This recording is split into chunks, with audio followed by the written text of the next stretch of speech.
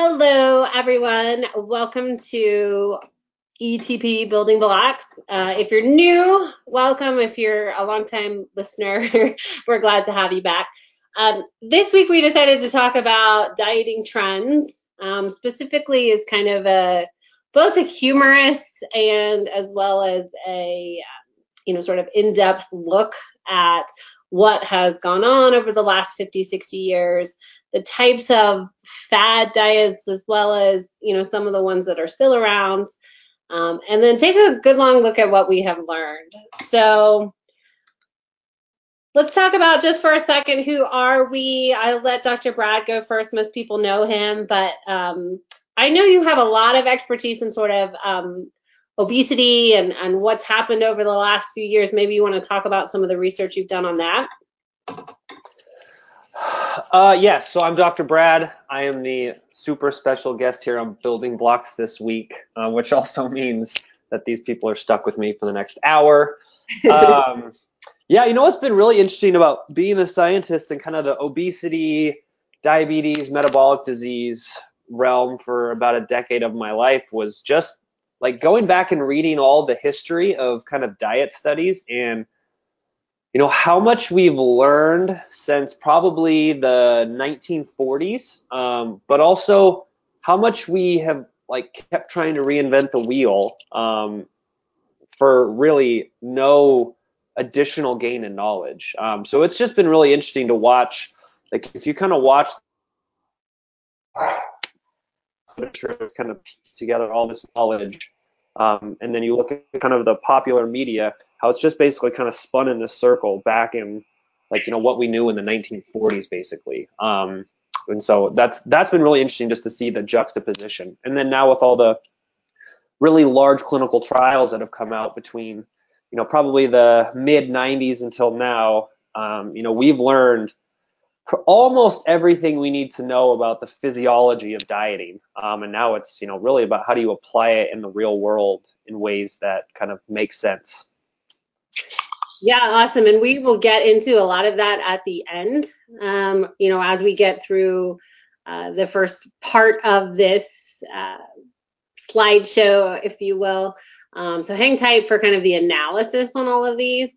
But Amber, introduce yourself and then just a little bit about things that you learned as you were doing your research for this. Hey guys, Coach Amber here. It was almost like taking a trip down memory lane. Because as we're researching this, it's like, oh yeah, I remember that. Oh yeah, I remember that. Oh my gosh, it kind of made me giggle anyways as we were doing it. Super excited to be here, talk to you guys about all of this stuff and what we've learned from it, and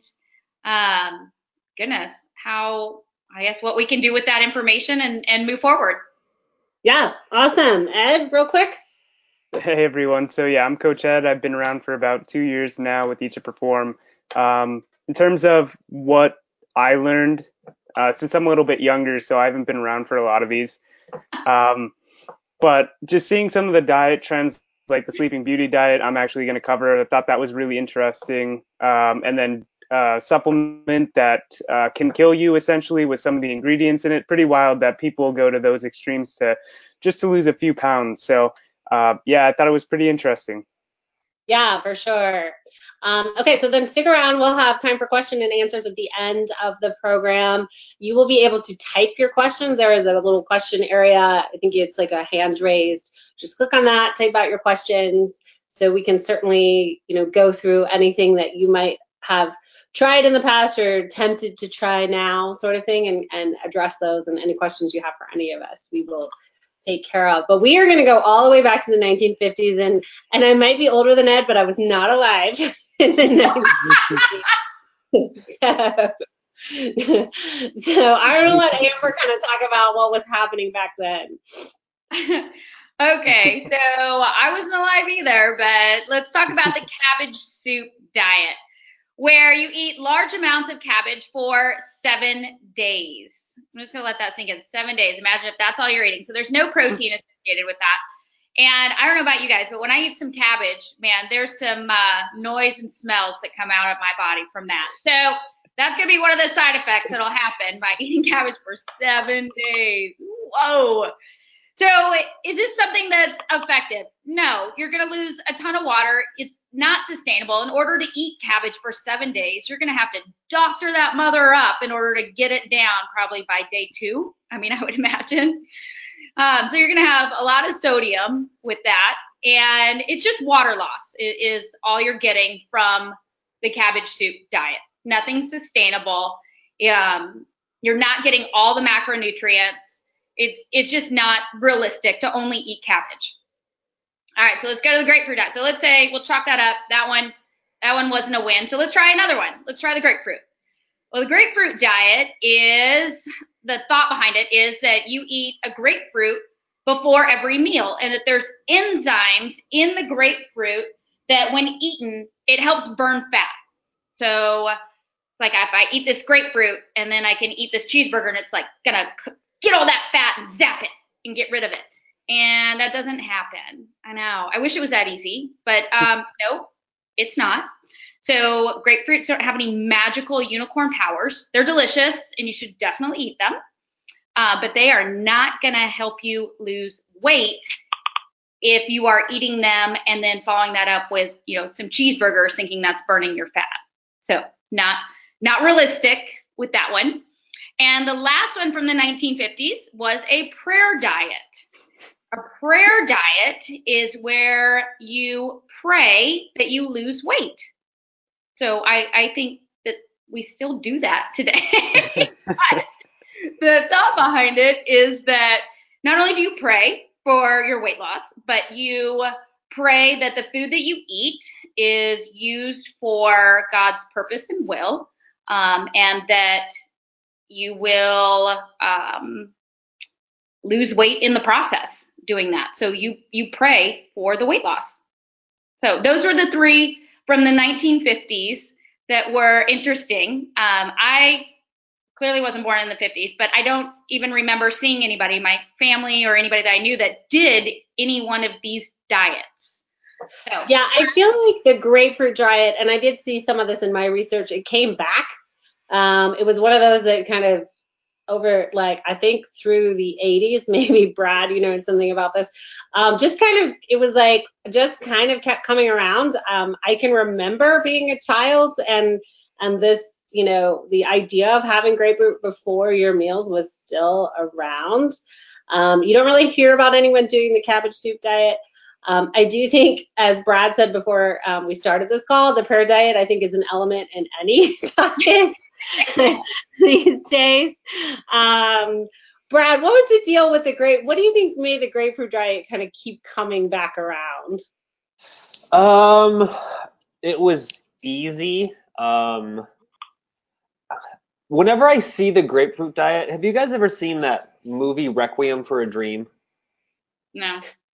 It's like, it's this movie that was, I think it was in the late 90s, early 2000s, where like a lady she wants to lose a bunch of weight to fit in a dress. And so she like has the like grapefruit, coffee, and like one hard-boiled egg diet. And she goes like crazy because she starts going down. But it's like every time I see this, I think of that movie. But the cyclical nature of these things, like the fact that there was a grapefruit diet in the 50s and then in the 80s, doesn't surprise me. These things, like even most of the diets we see now are some version of what we saw decades ago. Right. All right, Amber, let's take us to the 60s. Okay. So the 60s takes us now to diet pills, so mostly amphetamines, which were originally designed for soldiers in World War II in order for them to stay alert.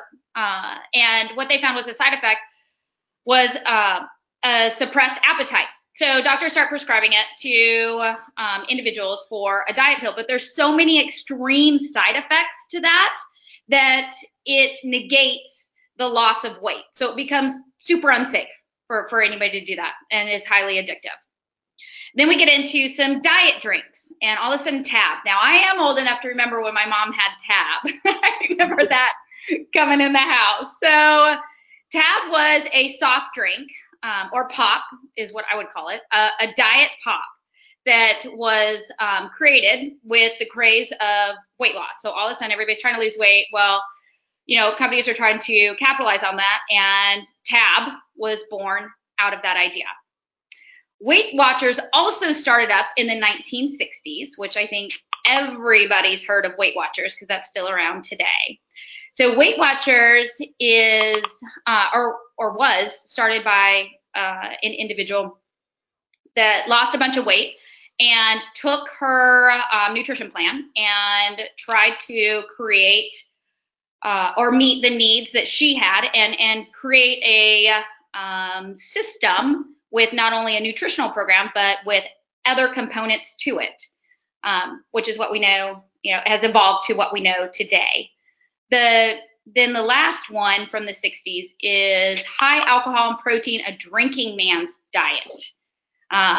What that is, which sounds really funny. I think that some people do that, but they don't know that they're doing the drinking man's diet. What it is you have a liquid lunch. You go out and have a drink and some protein and low carbohydrates, which is funny because when you think about alcohol, it's metabolized as a carbohydrate and as a fat.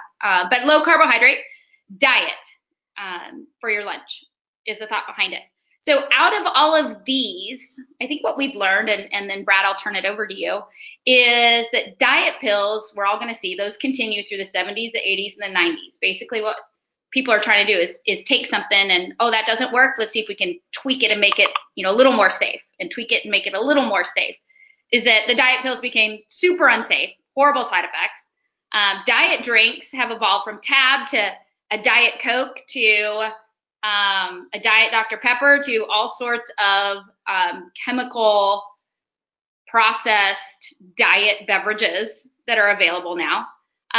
Weight Watchers, goodness, it started out with a great idea and a great intention, but is only focused on a loss. And what we see today, Brad can attest or elaborate on it, is that kind of wash, rinse, and repeat. Weight Watchers is only stuck on the loss part.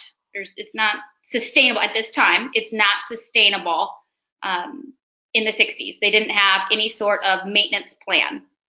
Then the drinking man's, goodness, sounds like a happy hour. I think that's like it's been the Mad Men era. Bourbon diet. Yeah. Exactly. Right. Yeah, so it's it has been interesting. One of the most interesting pieces is, since about the 1950s all the way until today, the pharmaceutical approach to weight loss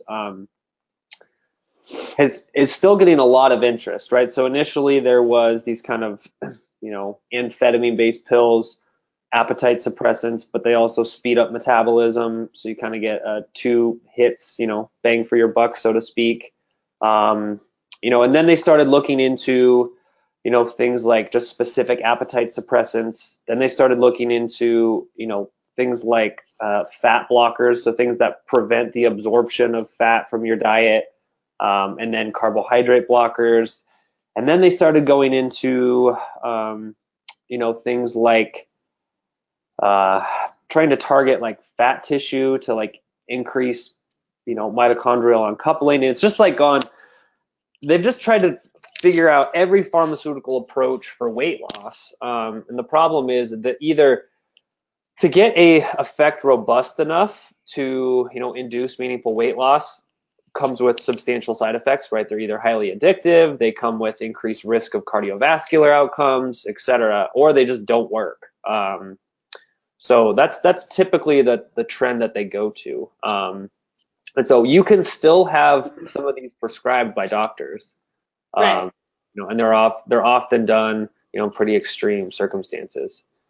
Tab, when I was in college, Tab came back for like a 6-month period. It was really weird. Like people would show up to parties in college with Tab, and I was like, what is this? Like, It's retro. are we going to the drive-in theater next? Is that what we're doing? But yeah, so that even came back, which was crazy. I mean, I was going to interject real quick because the idea between the idea behind a diet pill is very sexy, I think, and especially to the pharmacology world, because, you're always looking for that next, blockbuster billion-dollar drug. And I know that there's a lot of money being spent in this area, and maybe that will be an area for breakthrough in the future. But at this point, there is no real answer to that, right, Brad? Yeah, and I think the other problem is you're not actually solving the problem. You're just kind of maybe delaying it. Because only certain places are going to be able to afford those, use those. You can't use them forever. So you're not actually solving any problems. You're just kind of temporarily delaying them. Yeah. And the interesting thing, we were talking about Weight Watchers. While it did get a lot of, I think that's why it's still around. They did set up a cycle where it was entirely focused on weight loss, and no energy or time was spent on weight maintenance. So you'd use them to lose weight, you'd gain weight, you'd need to use them again. There was no real emphasis on using the program and then never having to use the program again, right? So they kind of benefited from having these periods where people, gained weight and then needed them again. So anything else you want to say about Weight Watchers? Not really. I mean, we could go off on a deep end on that one, but we'll stay focused. I love how, look at this picture, like it's the Drinking Man's Diet is the original low carb diet. Like that cracks me up. And then if you see at the bottom, it says also recommended for teetotalers. So like, how do you do a Drinking Man's Diet when you don't drink? I don't know. I feel like if anything's going to come back and be the next $1 billion diet, might be that one. Right. Yeah, it's funny. Okay, so Ed mentioned the Sleeping Beauty diet. Let's go back real quick. Let's go through what we were thinking about in the 1970s. Yeah, so the grapefruit diet came back. Amber already touched on that. So, there's supposed to be those enzymes that burn more fat, which is ridiculous. It's just loading up on fiber and stuff like that. It's just controlling calories. And then introduced the Sleeping Beauty diet, which is essentially, it was made popular from Elvis Presley, and you sleep up to potentially 20 hours a day. I like this diet. So that sounds awesome, but it's just time restricted eating, and you're just shortening the amount of time that you're eating. So it works just as well as any other fasting protocol that you do. So that's the big takeaway essentially from that. It's just smaller window of eating. That's all. Yeah. Well, and clearly weight loss is, you're going to lose weight from muscle. Anyone who's spent any amount of time in the hospital, or, injured or after surgery, that weight loss is typically going to come from muscle. But I thought this was interesting because I feel like in some ways this might be making a comeback, and maybe, through intermittent fasting, or through some other drugs that induce long periods of sleep. Brad, have you heard anything about, using sleep as a way to increase weight loss? So I'm going to tell this story and my wife will kill me, but so my wife works nights, right? And so one day she came home, it was like 8 a.m, and she was like, I'm so hungry. I was like, well, I'll make you some breakfast before you go to bed. And she's like, nah, I'm going to go to bed hungry and wake up skinny. So this reminds me of that story. Yeah, I mean, it's just like, restricting your eating windows to 4 hours a day. You just can't consume that many calories in 4 hours. So, whether you sleep or you just don't eat except for 4 hours a day, it kind of has the same effect. So if you decide you want to practice time restricted eating, you don't have to be Grandpa Joe from Willy Wonka. Like, you can get out of bed and go do things. Right. Oh my God, that's hilarious. Okay, so, and I also realized, I realized there were other diets going on in these times. These are just the most popular of the time. So let's talk about the 80s. This picture of Slim Fast makes me laugh because I can remember. I'm just glad that you don't have pictures of like 80s hair also on. I know, right? But I remember downing some Slim Fast in my day. So There you go. So yeah, the Slim Fast diet is just another way to control calorie consumption. And essentially what you're going to do is you take these protein shakes or these shakes, I'm not even sure if they're high protein. They probably are. But essentially it's just a way to manipulate calorie consumption, keep that really low so you're going to lose weight pretty quickly. You might get some meal replacement bars as well with them. And I think you get maybe 500 calories for one meal a day outside of that. But so essentially you're just really limiting calorie intake. So that was kind of the big thing with Slim Fast. Susie, do you want to mention anything with your experience with it? Or No, I just remember I had a boss one time who was doing Slim Fast, and he was like the crankiest person in the world. Yeah. Do you remember? Do you remember this? It's like a shake for breakfast, a shake for lunch, and a sensible dinner. Right. Yeah, man, I remember that. Yeah. Yeah. There were only 3 flavors, like this picture. There was chocolate, vanilla, and strawberry, just like the McDonald's milkshakes. Like there's 3 flavors. No other flavors. There's no like coconut or tropical fruit. You got 3 flavors shakes. Yeah. Right. Totally. I feel like a coconut flavored like protein shake would be the worst thing in the world. Probably. You'd have to like turn it into a pina colada or something to get down. Yeah, I mean, which now, I mean, you can get a Slim Fast and it's a snack, maybe. Right. Yeah, like, you know, there's probably, they still sell them, right? Right. And, Yeah. but, yeah. Yeah. Anyway, go on. All right. So the Uh-oh. and that's Dead for freeze. 40. That's Oh. it. Oh, Okay. and you're breaking up. Maybe turn your camera off. All right. You're Hold back. on 1 second. 1 second though. I'm going to pause. Go back. I'm going to. 1 second. Let me turn off my webcam. Okay. All right. Is this better? Yeah. Mm-hmm. Okay, cool. Okay, so the Beverly Hills diet, they claim that you'll lose weight really rapidly and you lose a lot of weight in the initiation phase. And in the initiation phase, you're just consuming fruits. That's it. So, of course you're going to lose weight pretty quickly. You're not consuming any protein, so you're going to be burning through muscle, which is obviously not good for your resting metabolic rate, which is how many calories you burn at rest, but you're also not consuming fats. So you're going to probably become nutrient deficient potentially by not getting all your key minerals and vitamins. And then you're also not getting those essential fatty acids, which are important for brain health, eye health, and like heart health even. So obviously it's not the best way to go about things. And then they talk about meal combining or macronutrient combining, where you can only have proteins with fats or carbs with fats. But you're not allowed to combine proteins with carbs because it doesn't digest as well. They just talk about all this nonsense that really it's just not that big of a deal, but it all comes down to calorie restriction as well. So it's a pretty wild pretty wild diet. You will lose weight really rapidly if you just consume fruit. You're starving yourself essentially. So there's that. The next thing up is Dexatrim, which is a supplement that is very dangerous, and it definitely was pulled from the market. They may have reformulated it in the past, but essentially it's just a bunch of stimulants and a testosterone booster all combined in one. So there might be, I think there's caffeine in there. There's something called ephedra, which is very potent and does work, but essentially what it does is artificially raises your heart rate, which can cause heart attack or even stroke. So something you really don't want to mess around with, and they can't even sell that anymore because so many people were getting very sick and dying from it. I actually think my older sister tried ephedra back in the day, so that's pretty crazy.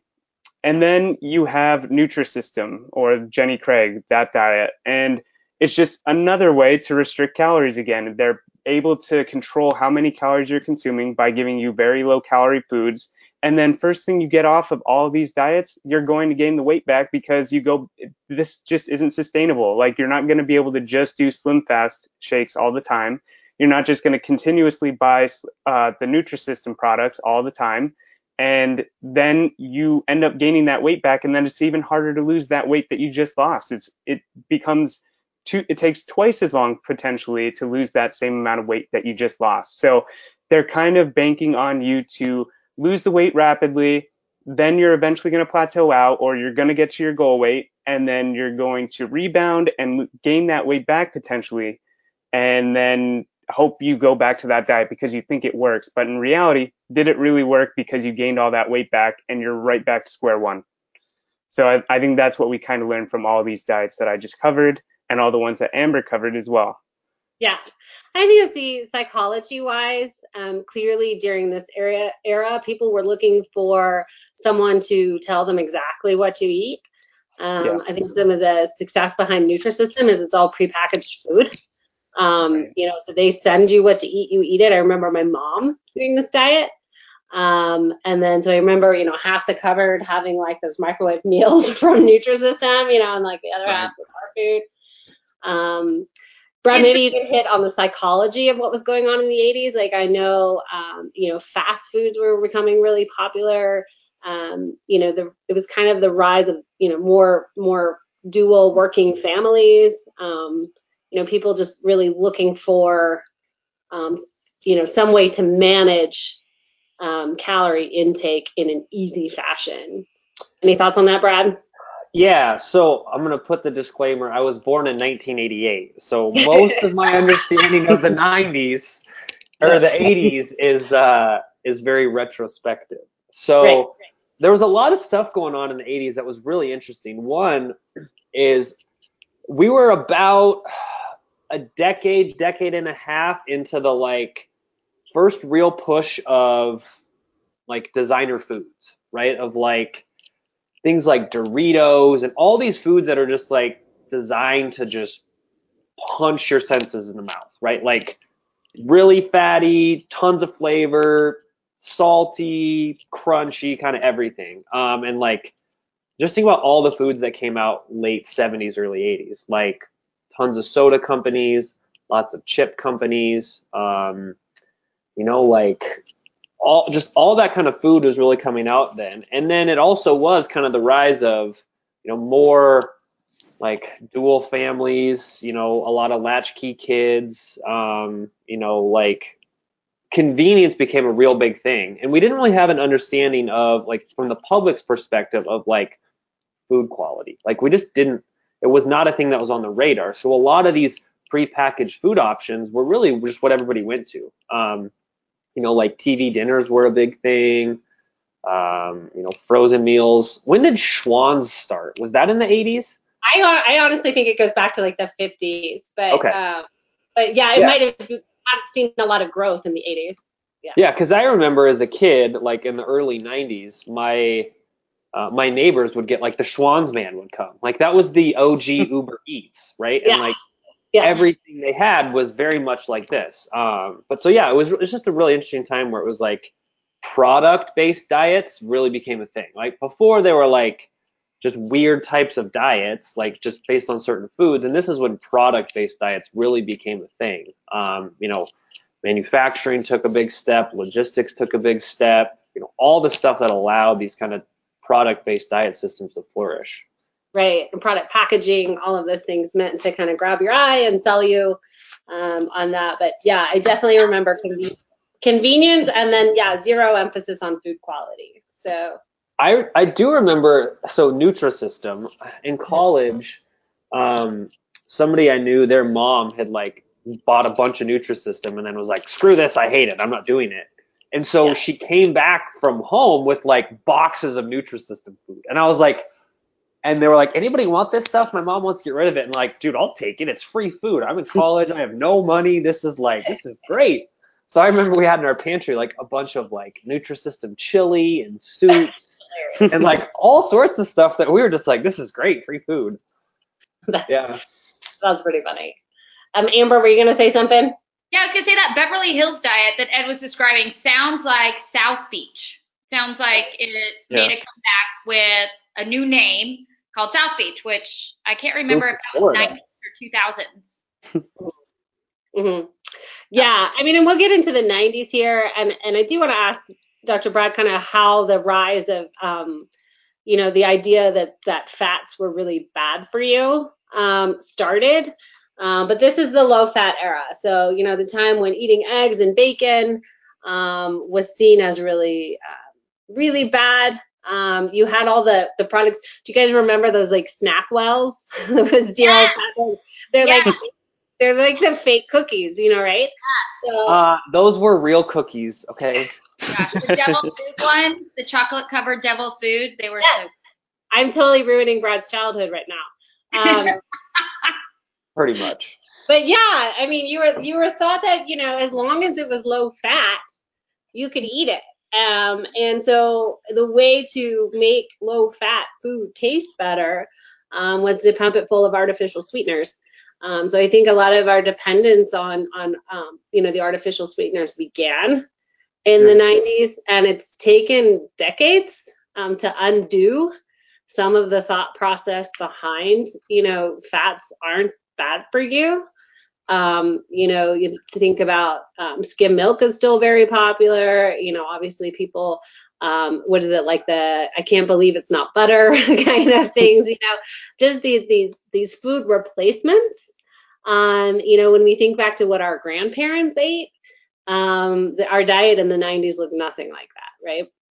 So I'll let Brad go ahead. Yeah, a big reason for the kind of the low fat push in the 90s really stemmed from cardiovascular research. And that's really where most of it came from. So kind of the back history and story there is you know, we were starting to really understand that one of the major causes of death was cardiovascular disease. And the Framingham Heart Study had started, it was probably 20 years before the 90s. And so a lot of that long-term outcome-based data was coming out, and they were starting to tie it to things like blood cholesterol, right? So there was this association between cholesterol and heart disease. And at the time, they were really just starting to get into like hardcore nutrition science research of like basic biochemistry, isotopic tracer studies, all that stuff. And the initial data was starting to kind of show people, you know, dietary fat may alter blood cholesterol levels. And those are some of the early studies. And so they kind of came out with this idea of, you know, reducing dietary fat lowers, you know, blood lipids, which reduces cardiovascular disease. And it's also, you know, since it's so energy dense, reduces caloric intake. And so that was really where kind of the first low fat push came from, was kind of the cardiovascular literature. Mm-hmm. And was there proof that low fat did reduce cholesterol levels? A little bit. There was a few studies that showed some effect. Part of the problem was that we're all confounded by weight loss.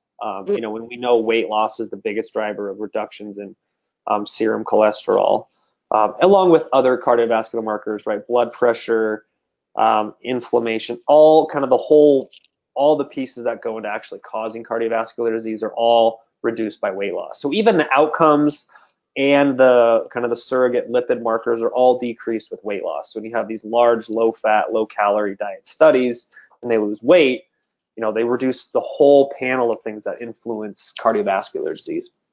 Right. Well, that makes sense. You know, some of the other things that began in the 90s and obviously, you know, continued, the Atkins diet, clearly that is still around in the sense of a low carb. Fen-phen, obviously that was a pharmaceutical drug. Brad, you can talk about this maybe a little bit more, but people actually saw weight loss from this drug, but then the side effect was severe cardiovascular damage, correct? Yeah. I'm actually going to pull it up because I haven't looked at the like main mechanisms of action, and I'm pretty sure they were mostly related to appetite suppressant, and I'm pretty sure it was a little bit different than like ephedrine or like the amphetamines, where it wasn't primarily targeted at, you know, changing metabolic rate and things like that. It was more of appetite control. So it was kind of an anorexic based drug where it just made you not eat food. Right. Yeah, it did. It caused, if I remember correctly, it was like pulmonary hypertension. So it caused, you know, kind of backup of fluid, and then it also caused heart valve problems. Right. Yeah, so that was pulled from the market, and then clearly we have, you know, the beginnings of the Zone diet, blood type diet, intro to paleo. I think my big takeaway from the 90s is there was a lot of emphasis on food that was bad. I think this is where our guilt association with having foods that are off limits, things that you don't eat, really took hold, right? So it wasn't so much about just reducing your calories, increasing your activity. It then became the beginnings of like good food, bad food lists.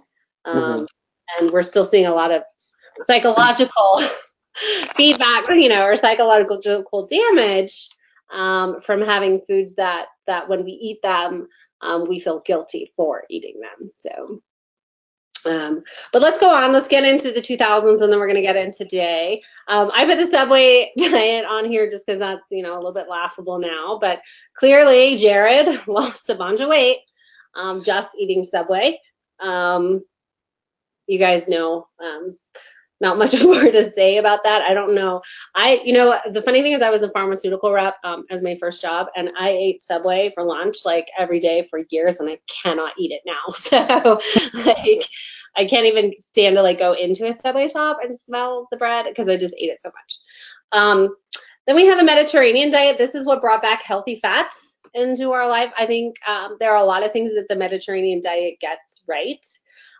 Except for there's an emphasis on really no red meat, or limiting your red meat to like 2 times a month. I don't know, and Brad, you can talk about a little bit about the effects of red meat if that's really played out over time. But it was definitely, focused on olive oil and, sort of your healthy omega-3 fats and that sort of thing. And then it's kind of billed as a very cardiovascular friendly diet, just based on the fact that people who live in Mediterranean areas tend to have an overall better health profile. Any clarification on that one, Brad? Yeah, so the Mediterranean diet study, which is now called the PREDIMED study, is probably the largest nutritional clinical trial that's ever been done. And I mean, it's very clear that, following that type of eating pattern reduces your risk of, cardiovascular disease compared to, kind of the standard American diet. I mean, I think that's pretty uncontroversial. But some of the problems there are, it's not the only approach that reduces cardiovascular disease, right? It is one dietary pattern that works in practice. I mean, part of the issues, you talked about the red meat piece is most of the evidence on red meat in any kind of poor outcomes is primarily based on processed red meat. And kind of when you bifurcate those into unprocessed and processed, the unprocessed red meat consumption, as long as it's not absurd, doesn't really appear to carry a lot of risk in terms of kind of nutritional intervention or nutritional epidemiology studies, excuse me. So the Mediterranean diet, obviously it's, if you eat a diet that's, rich in healthy protein sources, you get vegetables, you get fruits, you have some whole grains, you get some olive oil, you're going to be fine, right? And that's basically what the Mediterranean diet kind of shows you. So there's nothing earth-shattering about that discovery, but it's just kind of like a lumped term to describe kind of that eating pattern. Right. Yeah, and then, we have this cleanse. I think the most popular cleanse was this lemonade diet where it was like lemonade, maple syrup, and cayenne pepper. And then you spend about a week in the bathroom and you lose 5 pounds or 10, and then I forget the time period, but I think it's an extensive, like 30 days kind of thing. The master cleanse. Yes, the master cleanse, right? And I think, the idea that your body needs some sort of detoxification period is pretty bogus. I can let Brad talk about, our cleanse is really effective or not. But psychology behind this, I think, is, people feel like maybe they need to suffer Maybe they feel like, I spent all of December having too much alcohol and chocolate and desserts, and so now it's time for a cleanse to reset my body. We hear that a lot. What if anything does a cleanse do, Brad? Besides, if you go the lemonade, like this lemon juice, maple syrup, cayenne pepper route, it's probably not going to cost you very much money. But like all these very expensive juice cleanses and cleanse programs, the only thing you lose is quite a bit of money. Your liver does most of the quote detoxification in your body, right? So you have, phase 1 and phase 2 enzymes that basically take products that your body shouldn't have, and it basically processes all of those. And that's a 4 billion year old evolved mechanism. So the fact that you think maybe a kale smoothie is going to cleanse your body, whereas 4 billion years of evolution has designed it to do that, that's a little silly. You also have your kidneys, right? Those are also active, detoxification systems. So basically your body, between your kidneys and your liver, you filter, I want to say it's like your full blood volume gets filtered anywhere from like 30 to 60 times a day through both those organs. And at your liver, you have all these phase 1 and phase 2 enzymes that breaks all that stuff down. And in your kidneys, most of those things get pushed into the urine space, 60 times a day. So your body does a good job of handling most of that stuff. And there's been no evidence from anything that suggests these cleanses do anything other than just cost you money. Right, and serve as a form of punishment. And it's kind of what I was saying, what took root in the 90s, if, maybe the guilt over food. Cleanses have just amplified that as a way to kind of absolve yourself from a period of poor eating, right? Yeah. Okay, so up to now, obviously, these are all the things we're dealing with now. There's juicing, gluten-free. The question is, who really needs to be gluten-free? Whole30, we all know about that, the emphasis on no sugar, cutting out foods for 30 days, and then seeing how you feel. There's a whole concept behind apple cider vinegar being some sort of magical agent that can help you drop weight. Keto, I would say keto and intermittent fasting are the two biggest crazes going on right now. And I think in a lot of ways they are just versions of what we saw in earlier decades. And I do believe that will play out over time. Brad, you posted a study on your Facebook page that talked about the initial weight loss from keto. You want to mention that real quick?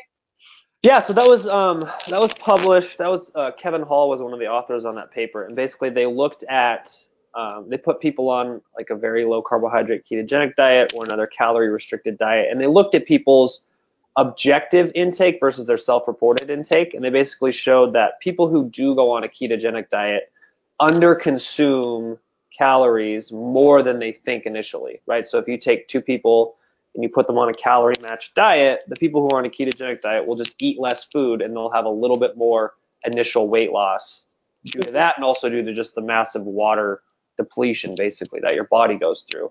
But the problem is that difference doesn't last over time, right? And they actually end up consuming more once their dietary patterns adjust, right? It's kind of like, when you switch to a brand new food that you just don't really like all that much, you just don't eat as much of it. And when you don't have as much variety, you don't eat as much. So that's usually what happens to people. Mm-hmm. Yeah, and I think the studies have played out that low carb versus high carb there's not really one or the other that causes more weight loss. It's just what's more sustainable over time. Yeah. Right? Yeah. And then carnivore, that's a newer one coming out, is you just eat massive amounts of protein. I don't know if alcohol is included, but it might be a repeat of what we saw in the 60s. But yeah, we no need to really go through all of these. You guys kind of get what we're talking about. But let's, so this, over time, the prevalence of obesity among adults 20 to 74, this is from the 60s, all the way to what would be projected for 2030. And then this includes all ethnic groups, all levels of education, and all socioeconomic levels. So rich, poor, there's no group that has not been or not seen a rise in obesity. And what's really interesting about this is this has persisted despite there being, very aggressive diets. Despite there being thousands of books published every year, despite all these other pieces. So I think, if anything, you can kind of draw the conclusion of the answer to a lot of these problems is not another diet book, right? Or like another extreme version of, how extreme can you go to try to see some sort of result, right? It obviously tells you that there needs to be some large systemic change in terms of behavior patterns and, how we live our lives on a day-to-day basis. Right. And talking about behavior patterns, that's what we're talking about here. When you talk about energy intake, energy expenditure, less physical activity over time, and obviously we can talk a little bit about why that is. Brad talked about, this access to inexpensive and abundant food.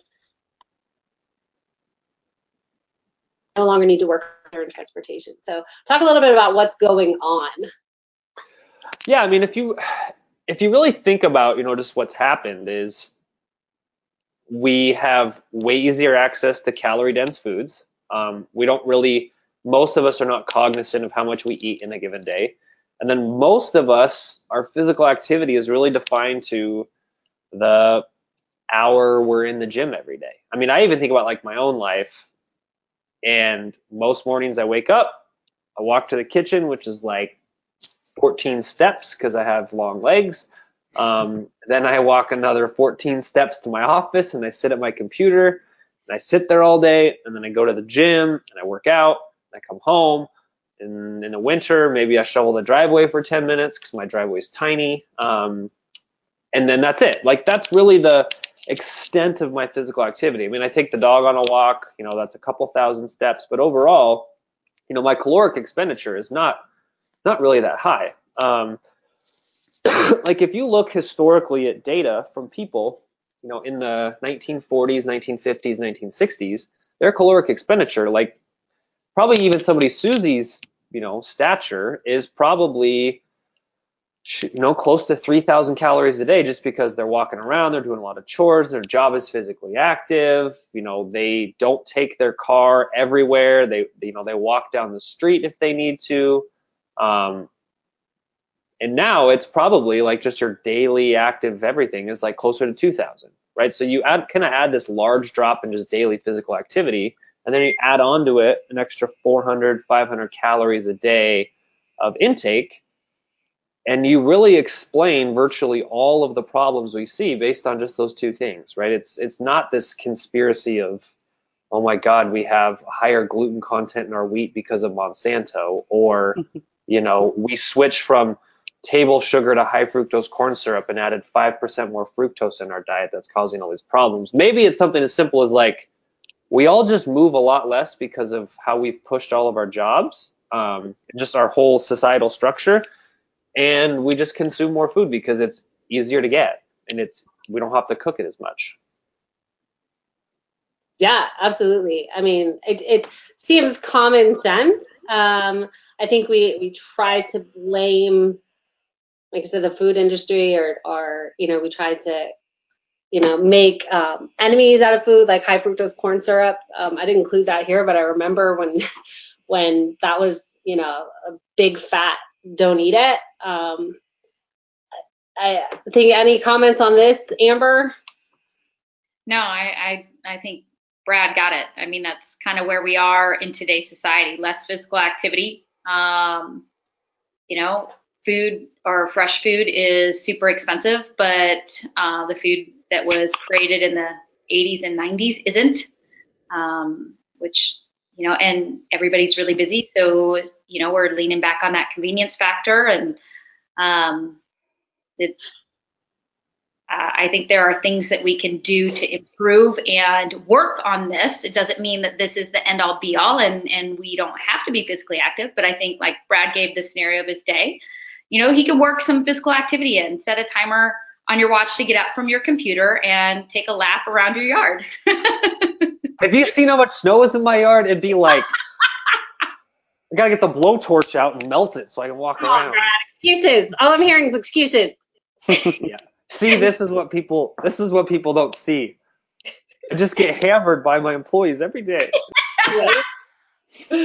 Well, here we're talking about, what can we do?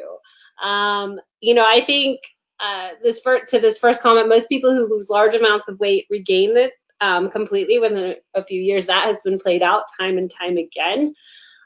So losing large amounts of weight, typically when this happens quickly, you're more likely to have it come back. And it's more likely to be from the result of some sort of drastic diet, right? Severe calorie restriction, that list of good foods, bad foods, that sort of thing. Small changes in diet and physical activity have proven to be more effective. And Brad, I'm sure you can dive into the research on this. I know, we need to focus on prevention and behavior change.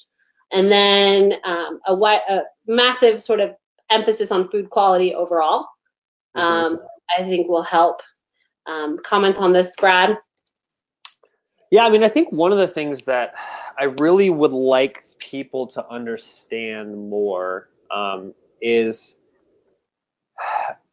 people who have really large amounts of weight to lose, like let's say you're 300, 400, 500 pounds, your first goal should be, let's get enough off to get most of the health benefits, however we can. And then let's start to think about this as more of a, how do I over the next 10 years get to where I really want to be? Because that's a more sustainable approach. And what most people don't really realize is, a 10% reduction in body weight from wherever you are pretty much reduces most of your risk of diabetes, heart disease, et cetera, right? So that, let's say you're 300 pounds, getting to 270 provides, right? All of your cardiovascular risk markers are going to drop substantially, all that stuff. And then once you get there, then it's like, okay, we don't have to go from 300 to 180 to be healthy, right? We can go from 300 to 270, get 90% of the benefit, and then start chipping away 5 at a time over the next few years. And your overall risk profile has been substantially reduced. Mm-hmm. The other side of the equation, is people who kind of have this, 7 to 12 extra pounds, is ask yourself the question of, how much do you want to battle that for the next, 20 years, right? Do you always want to be bouncing around, or you just want to start getting things together so you don't have to overly worry about that every 6 to 9 months? I always tell people it's kind of like your financial life, right? It's like, do you want to, try to save $20,000 in 1 month, or do you want to be like, okay, I'm just going to set up a system to where, every month or every week or every 2 weeks I get my paycheck, X amount goes to my retirement, X amount goes to this. And then you just have a system in place that, in 5 years, you're exactly where you want to be. You're not like, oh, well, I saved that then and then I forgot and kind of things got out of my control and now I have to catch up. And it's really starting to think about things like that. Yeah, I think that's a great way to look at it. And, I know that's one of the things that we work with, our clients on is these, taking off these, working in smaller chunks, versus, looking for large amounts of weight loss. And I think that, by covering, and, kind of a humorous way, a little bit, the things that have been popular over the years, just to really emphasize the fact that ultimately it comes down to, an equation of, physical activity, exercise, food quality, those sorts of things, more than it does like, what foods do I need to eat for my blood type? I got some DNA testing and my DNA says I can't eat that, those sorts of things. So I think we're always going to be dealing with fad diets. I don't think those are going anywhere. But having more education, knowing what's really going to be effective long term, I think all of these things will make a difference over time. Is there anything, Ed, I didn't go to you, is there anything else you want to get across before we close out? Yeah, I just say just find something that's sustainable. Don't do something that is going to make you lose weight very rapidly, that isn't going to be something that you could do long term, such as keto for a lot of people. That's very hard. If you like carbs, then you're probably not going to be able to stick to that long term. Just try to get to a healthy weight initially, like Brad said. And, the quicker you lose weight, the quicker you're probably going to gain it back if you do gain it back, which most people do. And it makes it significantly harder for you to lose that weight a second time. I know Layne Norton talks about that. I think he came out with a book, and he shows data. Every time you lose weight and then gain it back, it becomes harder and harder. It takes double or triple or quadruple the amount of time to lose that same amount of weight. So the more times you diet, the more times you do those fad diets where you just yo-yo diet and gain the weight back, you're just digging yourself in a deeper hole. So you want to find a plan that's more sustainable for you to help you get there, and try to remove that short timeline that you have for yourself, and extend it out, because then in maybe 2 years, you're closer to where you want to be, or you're at where you want to be. So just take it slow and find something more sustainable for you. Yeah, 100% agree. Amber, any final thoughts? Nope. Brad, any last thoughts before we go to questions? No, I got nothing. You got nothing. Oh, that's funny. So we've covered it all. Okay, well, we will, is there anyone that has any questions? Anything you want to do? Why don't you briefly talk about the book we have coming up for you guys? Oh, so Amber just broke the seal of silence, I see. Oh, no, I'm just kidding. Yeah, so not this coming week, but the following week, we'll have a new book that's coming out. That's basically the culmination of everything we've learned over the last 5 years, written into a book format. And if you guys have ever had a book from us in the past, this one will be way different, because we actually have somebody who's like a professional editing it and like making it look really good. I'm like, dang, this is nice. So yeah, I know we will. We have not grown up. They come in and helped me grow up.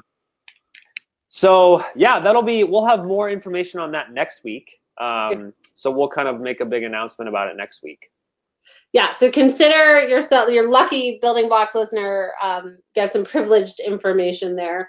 But yeah, definitely something to look forward to. I'm excited about it. I think we're all excited. I think one of our, I know one of our core values at Eat to Perform is to share the knowledge that we have gained. And so we are always continually looking for ways to share the things that we know with you, and have you share those with your family members and your friends and the people that you work out with and touch on a daily basis. Because I think the more people who have access to high quality information, obviously the better, and just the better in general, as far as looking at these overall population rates. So, all right, well, I don't see any questions. I think we will sign off, and we will be back again. I think our next topic will be related specifically to the book, and we'll have some good interviews going on as far as what's involved with that. So, Brad, big plans? Anything you're doing this weekend? I'm going to watch the GU game because my boys are number 1 in the country, and I'm gonna shovel, and that's probably. I think we're gonna go snowshoeing on Sunday. That's on the agenda. So that's fun. All right. Well, Amber, you obviously didn't go to the Arnold this weekend, but do you have any other plans? Nope, I didn't go to the Arnold because I'm headed to Vegas in 2 weeks. Oh, nice. I know. My oldest is lifting at Youth Worlds for Team USA.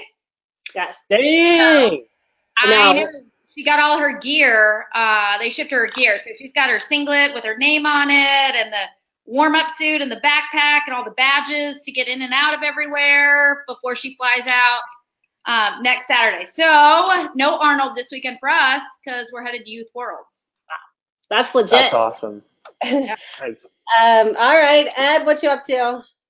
I'm just going to see my sister. She lives in New Jersey. I'm in PA for now, so yeah, just going to visit her. Awesome. All right. Well, I have a chill weekend in Colorado going on. I hope you guys all have a very fun, relaxing, active, whatever you want it to be weekend, and we will see you back in a few weeks. All right. Take care, guys. Bye, Bye, guys. everyone.